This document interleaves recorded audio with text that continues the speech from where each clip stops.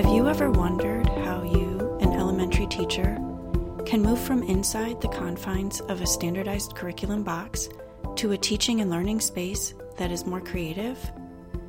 And how can you make this leap in your teaching practice in an easy and more systematic way that doesn't create more work for yourself during planning sessions? Elementary teachers are all too familiar with the dotted line. We have our students use dotted lines to write clearly, cut across, and draw in. Often standardized curriculum boxes and manuals use dotted lines to let teachers know what content, materials, skills, and outcomes are required in each lesson before moving on to another topic. But wouldn't it be great to deviate from the standardization, move away from the dotted line, and do what is good for your students?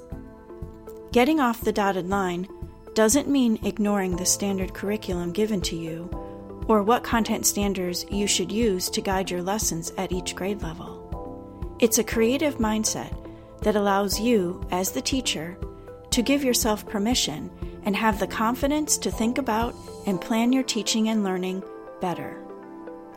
This is what I'm hoping to accomplish with Get Off the Dotted Line, a podcast that gives elementary teachers simple step-by-step tools, guidance, and advice on how to make teaching more creative without sacrificing high-quality content, instruction, skills, and amazing learning potential for your students. I'm your host, Dr. Paige Hendricks, and together we will explore different ways to simplify your planning and add a lot of creative impact that is outside the confines of standardized curriculum and the dotted lines.